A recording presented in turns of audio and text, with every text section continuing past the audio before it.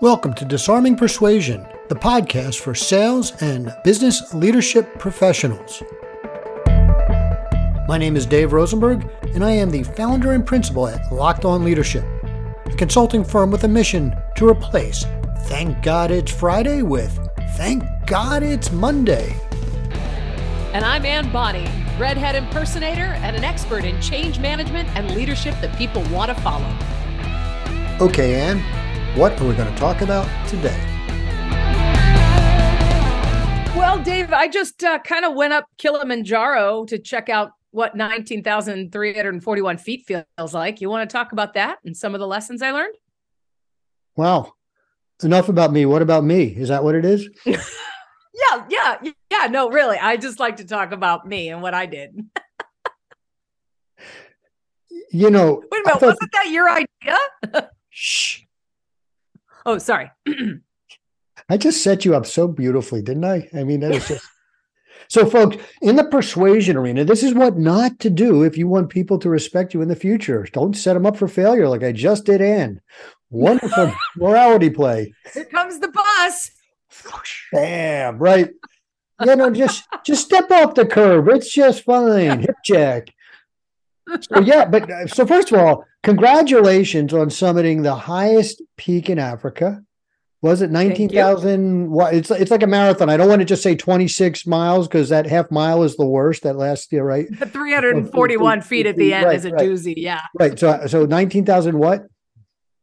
19,341.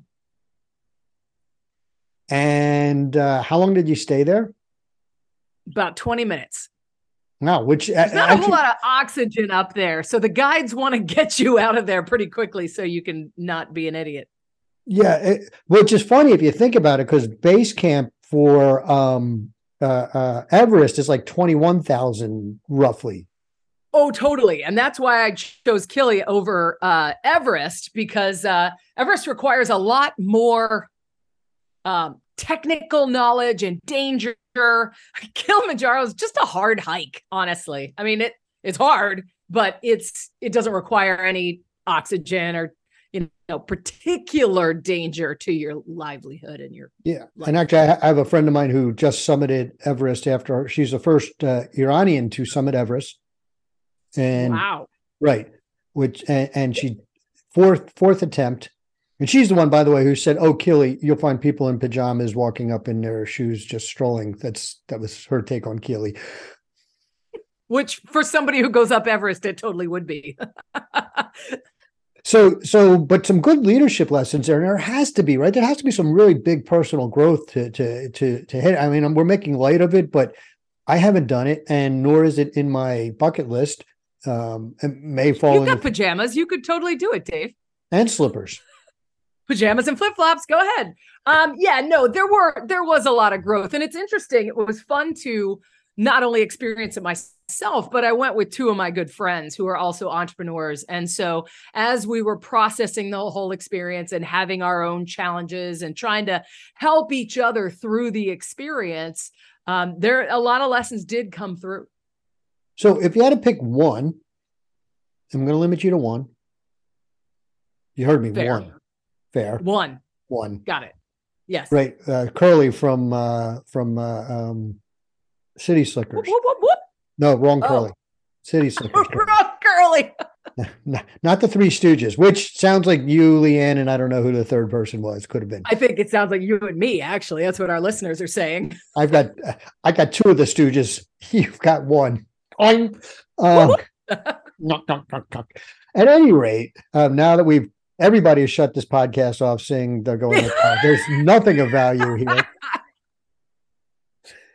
What is one the lesson? Biggest one? Yeah. Most impactful. Sometimes when goals are huge, when goals are big, when you're going after your BHAG, as it were, the big, hairy, audacious goal, most of the time in the day-to-day, it pays off to what I call shrink the bubble. So from Kilimanjaro, the lesson was, on summit day. So we hiked for 3 days, to get to Kibo Hut, which is essentially base camp for Kilimanjaro. It's where one of the places where you will do your summit attempt from. And you start at about midnight, your summit attempt, because they want you to summit around sunrise because it's really, really beautiful. And then you've also got plenty of time to get back down to 12,000 feet where you can breathe a lot better. So you start out at midnight. You've only gotten probably 4 or 5 hours of weak sleep because A, you're excited, and B, sleep is a little meh at altitude. So you're tired. You've been hiking for 3 days already. It's pitch dark. And at about 2 a.m, when you look up the hill where you're heading, all you can see is a line of headlamps of all the hikers in front of you. And they seem really far away and they seem really high up in the air. And the thought of that we have to get there and beyond, because they're not at the top either, is really intimidating. And under those circumstances, it's really intimidating and it can really get in your head.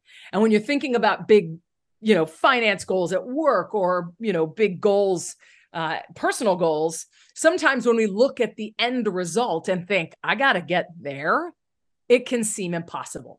But when we look down and just take 10 steps, or even just take 1 step, what's the next step I can take?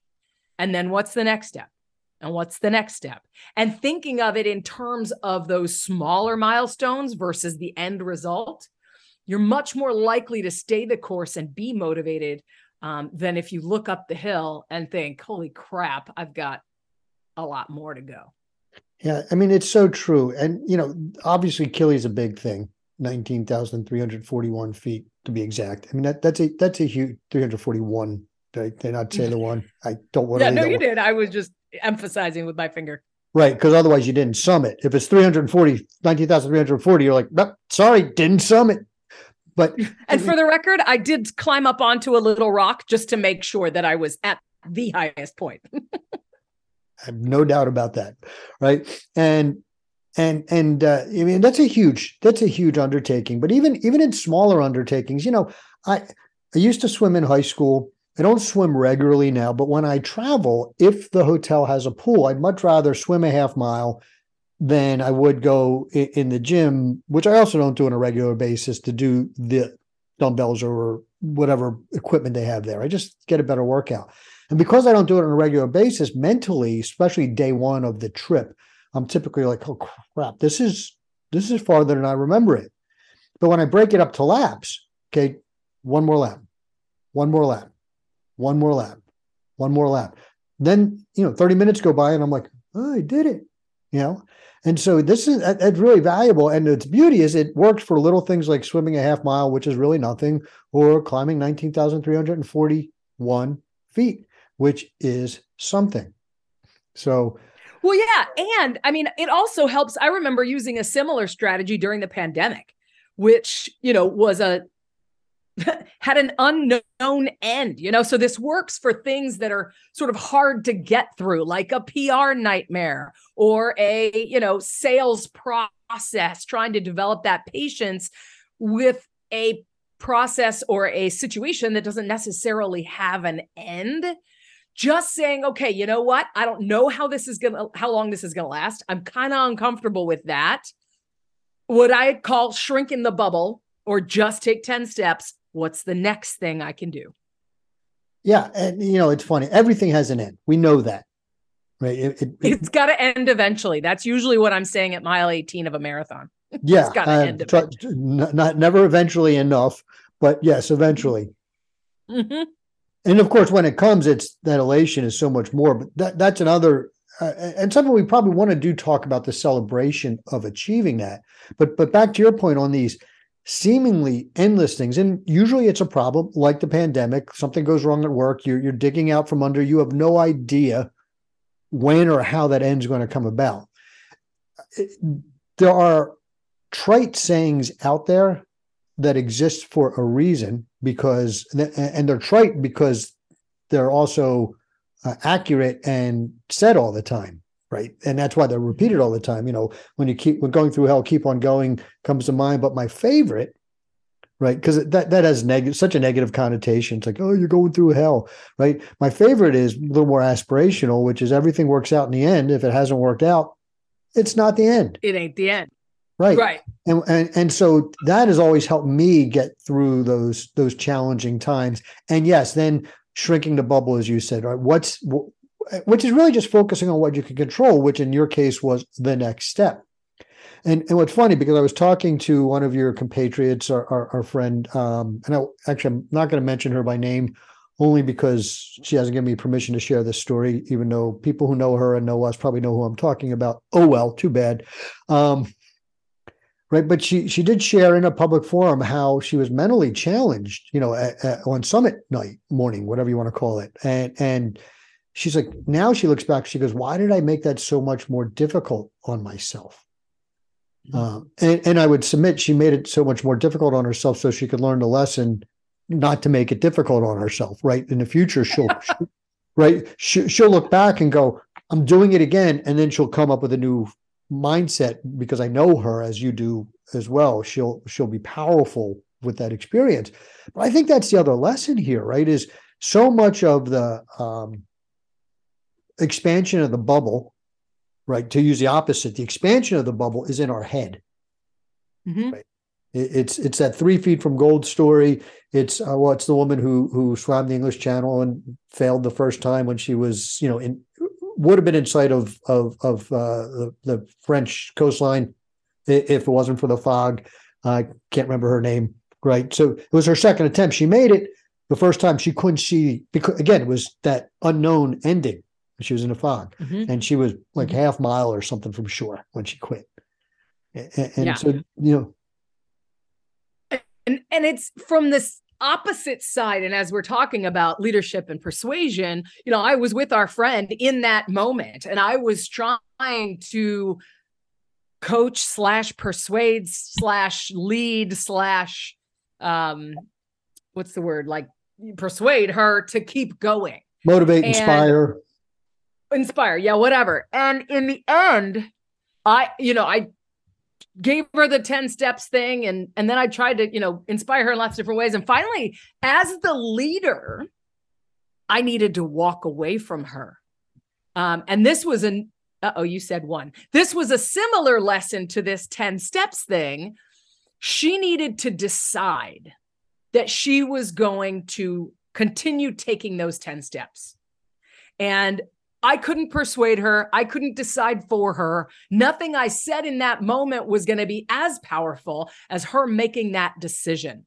And so sometimes as a leader, and this is a tough thing for us problem solvers and us type A personalities to do, is to share the information we have, share the inspiration we have, and then walk away and let them decide if they are going to follow and do the thing. I think so often as we're talking about, giving people feedback and all that stuff, we want to convince them. We want to, but ultimately our job as leaders is to give them the information we have, and then they are in charge of deciding whether they're going to do it or not. And that's an important distinction to learn as a persuader. You've nailed it. And don't worry, I'm going to give you grace, because the reality is leadership is one thing, and it's just a lot of different facets of the same one thing. So, I'm giving you grace. I knew you weren't going to stick to one anyway. You didn't disappoint. I was like, what are you giving me grace for? Oh yeah. I went on to number 2. Right. But, and you and I have talked about this before in accountability conversations with people, where you clearly state the consequences and then let them make the choice to change or modify their behavior or not, and detach yourself from that outcome, because either way, it's going to be right. And had she decided to turn around and go back down the hill, it'd have been the perfect decision for both of you at that time. And of course, she didn't, because that's not the cut of her jib at all. Right. And she made the decision because she knew what the consequences were. And you're walking away basically said, look, it's up to you now. What are you going to do? Right. And sometimes as a leader, in fact, that is after you've given all the information, That is the only thing you can do as a leader, because now it's up to them to follow or not. You've led them. You've given them the information. And that's why human interaction and leadership is so hard. We can't make anybody do, especially adults. We can't make them do anything. We can't make decisions for them. We can't really persuade them. We give them the information that we have so they can make the best decision for themselves. And in that moment, that 10 steps piece of knowledge that I had, that shrink the bubble nugget, was what was going to be helpful. But ultimately, me standing there trying to give her more nuggets was just making the situation worse. And so that was a tough, quote unquote, it wasn't a leadership moment. It wasn't a persuasion moment. That was where I had to stop and let her make her own decision. And it was a leadership moment, because it took leadership to do that. And I will tell you from personal conversation, the shrinking the bubble conversation, the 10-step conversation helped tremendously. Right. I don't remember, there might've come a time where, like, the 10 steps, it's like, you're in your 10 millionth set of 10 steps and you're like, oh, we're not there yet. Right. What's going on? And at some point she just went, I'm making this really hard on myself, and stopped. Right. So, but the 10-step methodology got her to at least that point where she could, she could say, you know what, enough's enough. I'm making this really not fun. Well, and it comes from the overthinking.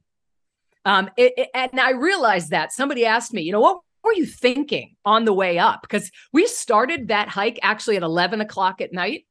We started the summit attempt. We didn't get to the top till like 8:30 or 9 a.m. It took us 9 to 10 hours to go 4 miles. If that tells you how slow we were going, which is important at that altitude. It's important at that fatigue level, blah, blah, blah. It was the perfect thing. But it took a really long time. And somebody was like, well, what were you thinking about? What was your mind? And I was like, you know what? I wasn't thinking. I just thought to myself, this is what I'm doing now until I get to the top. And it goes back to that 10,000th 10-step, process of, sometimes you decide, I'm going to the top. This is what I'm doing. And this is what I need to do now to get there. And the more we think about it and try to intellectualize it, the more we get in our way. And so as we think about persuading ourselves and staying motivated, it's what Mark LeBlanc says, put it in second gear and just cruise. This is what I'm doing right now until I get to that top. I'm curious, that single-minded focus that you had, which I'm guessing was both paradoxically a single-minded focus, I'm getting to the top, and a lack of focus. In other words, I'm not thinking about getting to the top. I'm just I'm totally in my body and just one step, without saying, I'm making it to the top, right? It's not, I think I can. It's not that little train that could, right? It's not the little train I could. It's just disengaging the brain, engaging the feet, and being totally focused on one step, not even focused on making it to the top, just one step, with this sort of knowing that when you get to the top, there won't be any more steps to take until you start down again. And once I could see the top, it was, I think I can. But, from in the dark, from 11 p.m. till 6 a.m., 6 or 7 a.m., it was just, and you know what I was doing? I was drawing the alphabet with my hiking pole in the snow next to the trail. Every 10 or 15 steps, I would make a letter. So you had to engage your mind. This is really interesting to me, right? You had to engage your mind somehow, just not on the task at hand. Yeah, pretty much. Yeah, that's none of us were really because like the rest of the time we had these get to know you questions and we'd get into these big discussions. But, at that point on summit day, we weren't really in a chatty mood. So I kind of had to entertain myself. But yeah, taking your mind off of it so you're not thinking about it.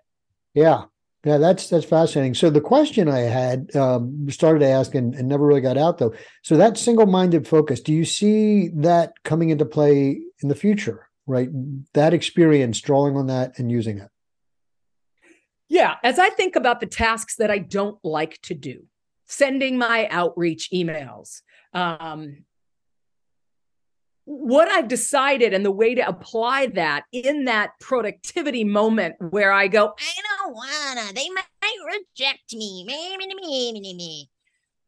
I'm going to just do it. I'm going to say, and don't think about it. Here's your template, fill it in and just get in touch with them. Do it, send it, boom. Don't think too hard.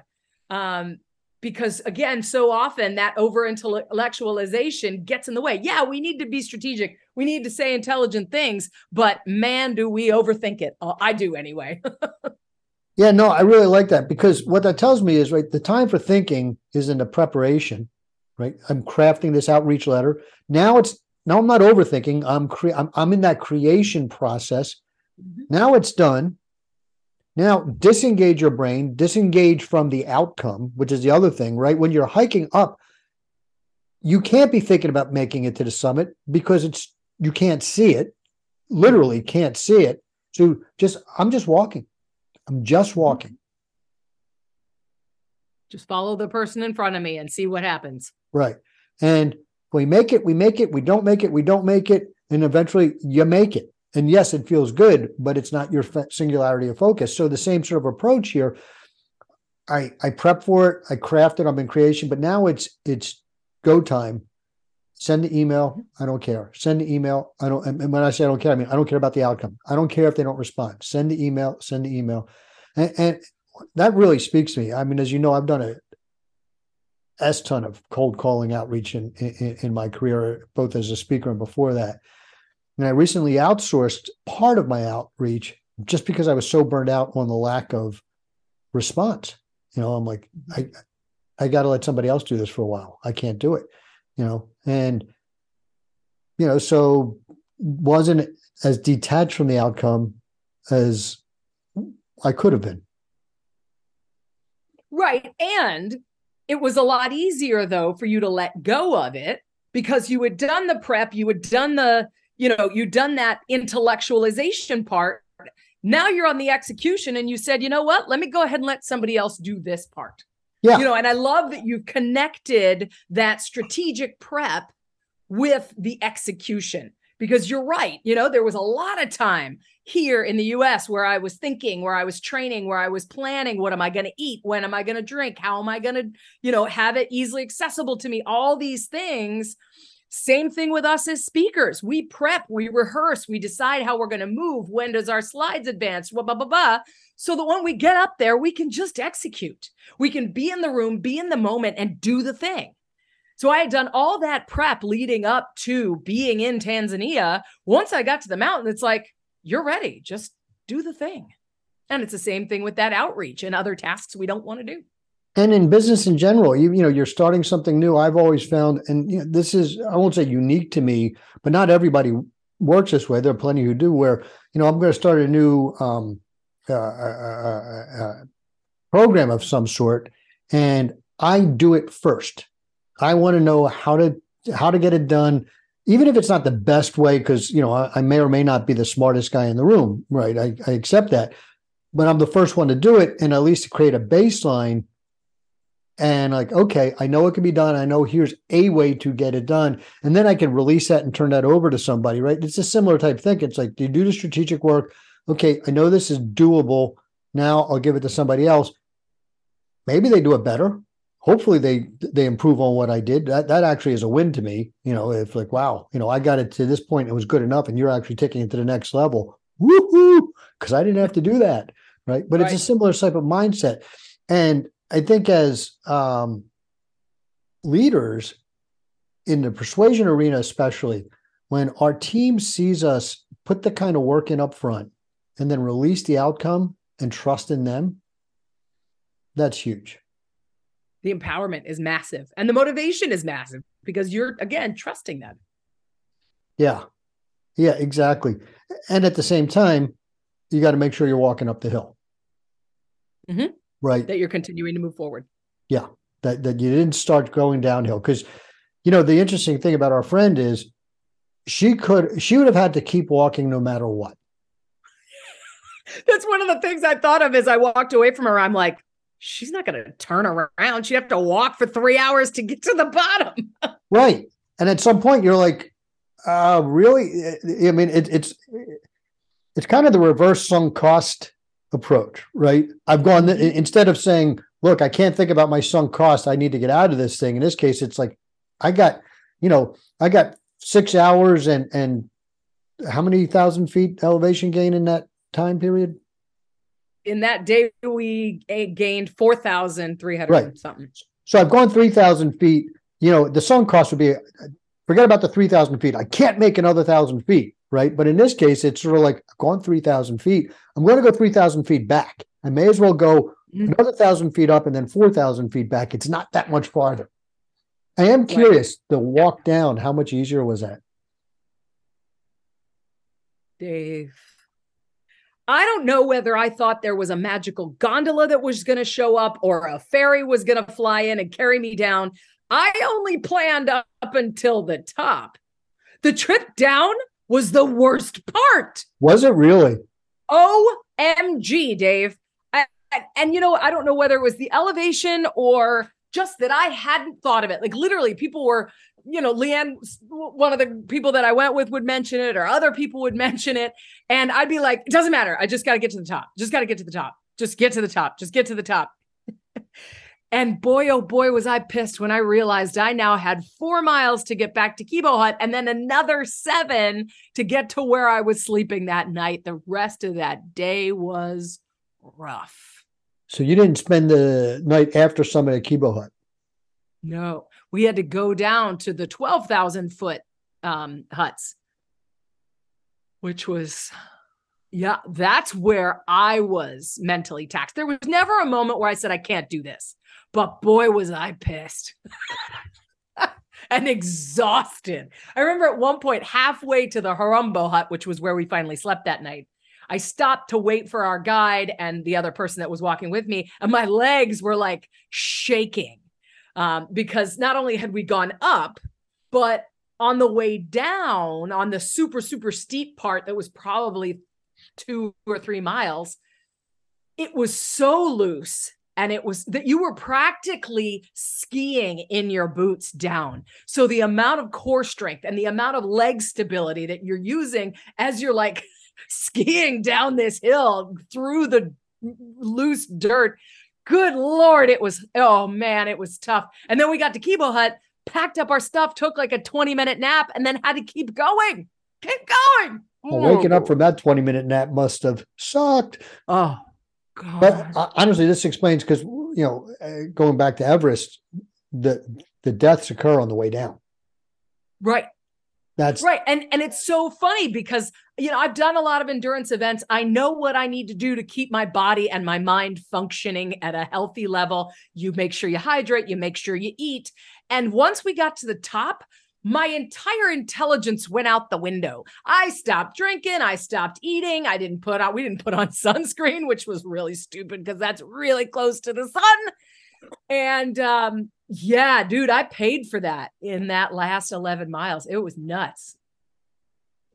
So which that's is another lesson. I was about to say, we have another lesson here about taking things to completion. Ding, right? Number 3. Yeah. Well, yeah. And it's as you're thinking about goals, think all the way through it and then make sure that you've got that plan to get you all the way to the finish line. Because sometimes the like glorious part isn't the end. Well, and, this is a great thing as far as project management of doing the debrief and doing the after action, which we've talked about a lot as well. Yeah, no, it's so true. It's like, in construction in years, right? You think, okay, we finished the project, meaning we've nailed the last nail or, whatever part of it is, you still have to clean up afterwards. You still have to, and, it's one of the things in the service side of construction industry. It's like people think, oh, I finished, whatever it is. And it's like, no, you're not done because you haven't done the paperwork, right? So you're still on the clock and the customer still has to pay for that. And we need to communicate that. And that's part of it too. There's also probably a lesson in negative unintended consequences because the unintended consequence or unlooked for consequence, unperceived consequence of summiting is you had to go back down. Right. Yeah. Right. And I mean, really, that's exactly, I didn't think about that. Now I'm here. What the heck do I do? Right. Yeah. And how many times we strategic plan things and we don't think about what do we do now? Okay, we achieved our goal. Now what? Yeah. Now I'm at the top of a mountain and nobody there. Where's the helicopter? I'm ready to go down now. Yeah. Well, it's funny what the story I'm about to tell is it's a true story, and it's also apocryphal for business failures, right, which is overgrowth. Years ago in San Diego, there was a company called Home Grocers, and it was a grocery delivery service. It wasn't a supermarket based one, right? So they had a fulfillment center in Sorrento Mesa, and we were early adopters, part of their early adopter strategy. And they had a 2-hour window on-time delivery guarantee. They had a inventory management system, so they could predict accurately what would be in stock on the day of your delivery. So, and it was working great. I mean, it was fantastic. We would probably use that service for a year when they went, okay, we're ready for prime time, and they unleashed a massive ad campaign. This was probably summer of 2000-ish. I don't remember exact date. I could hear their theme song on the radio, and all of a sudden deliveries were late. And of course, their guarantee was like it was free or a huge discount and all this other stuff. And they quickly went out of business because the service was used so much and failed so often because of the massive volume that they weren't planning on, right? So they summited. They hit this peak, this amazing peak of sales, and never knew how to get down the other side. And that's such a common story of growth, where okay, we're ready to pull the trigger on making this thing bigger. And then all of a sudden it's like, oh crap, we can't handle. I remember that at Under Armour. We went through about a year when I worked in the, in the retail fulfillment mail order section, for lack of a better word. And we went through such a long period of back orders and all that stuff where we couldn't fulfill the inventory that was being demanded in that moment. Right. And I mean, the saving grace for Under Armour, of course, and I could be mistaken about this, but my impression is those early days in terms of athletic wear that, was wicking and did the things that Under Armour did, you were the first. There wasn't a lot of competition. So people who liked the product were put up with it. Whereas in Home Grocers, it was like, F this, I'm going back to the grocery store.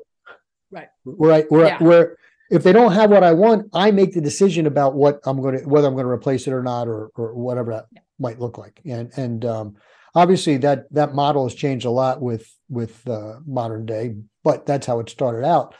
And in fact, right now, I think it's AWS has a commercial, right, where it's the entrepreneurs going like, we're live. And then it's like, ding, we got our first order. And then ding, yay, we got our second order. And they're all cheering. And then it was like, ding, ding, ding, ding, ding, ding. Like, oh no, how are we going to fulfill this? Right. There's that commercial out right now. And it's a commercial for AWS and scalability and all the rest of it. So, but again, but that's such an interesting lesson as you think about huge goals and where you're trying to reach.